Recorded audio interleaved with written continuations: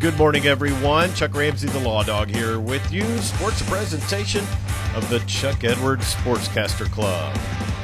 We want to remind everyone that you can hear Right Radio Sports on your time by subscribing to Western Oklahoma Sports on Apple and Google Podcasts.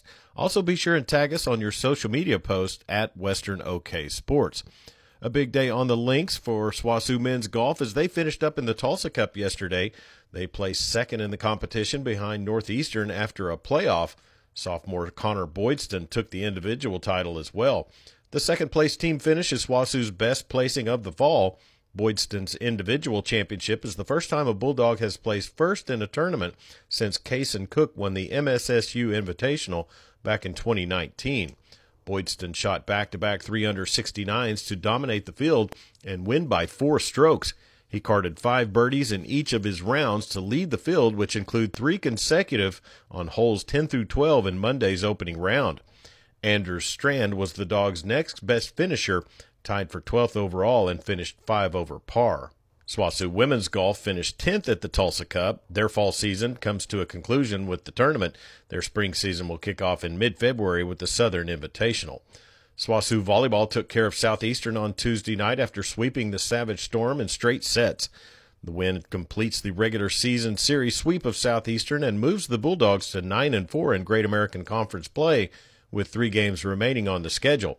Up next for SWOSU will be back-to-back road tests against East Central on Saturday and Northwestern next Tuesday.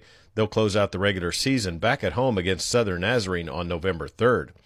SWOSU Soccer hosts Southern Nazarene tomorrow afternoon at 3, and SWOSU Rodeo begins competition at the Northwestern Oklahoma State Rodeo in Alva tomorrow through Saturday.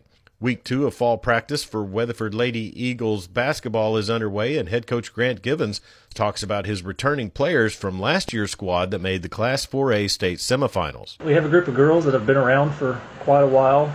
You have the 2 Hoffman sisters who've played a lot the last 4 years. You have Kennedy Stewart and Kate and Daniel.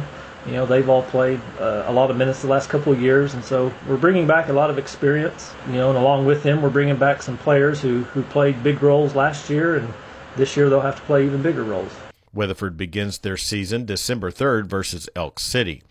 Area teams participated in cross-country regionals last Saturday at Oklahoma Bible Academy and Enid.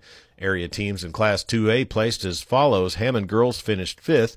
Thomas Fay Custer girls placed 8th, and Cheyenne and Geary girls finished 10th and 11th, respectively. Class 2A boys had Thomas finishing 8th and Cheyenne at 13th. In Class 4A cross-country regionals at OBA, Weatherford girls placed 6th, with senior Morgan Mouse placing 5th overall. Elk City boys placed 3rd, with Jack Morgan and Ethan Banks placing 4th and 5th, respectively, while Weatherford boys finished 9th and Clinton boys finished 14th. With state sports, here's Dave Lanning. Well, no celebration for the Oklahoma City Thunder last night after earning their first win of the season. Shea Gilgeous-Alexander scored 33, and the Thunder down the shorthanded L.A. Clippers 108-94. Oklahoma City coach Mark Dagnott says players are more concerned with process than results as the young roster evolves. He says his team is robotic about feedback. Clippers were without their 2 biggest stars. Kawhi Leonard sat out to rest his right knee, and Paul George missed the game with an illness. Dave Lanning on the Radio Oklahoma Ag Network. And that's sports on this Wednesday morning. Get out there and make it a great one. I'm Chuck Ramsey, the Law Dog. Sports a presentation of the Chuck Edwards Sportscaster Club. Be sure and stay tuned for more of the Dan Patrick Show right here on 97.3 The Score.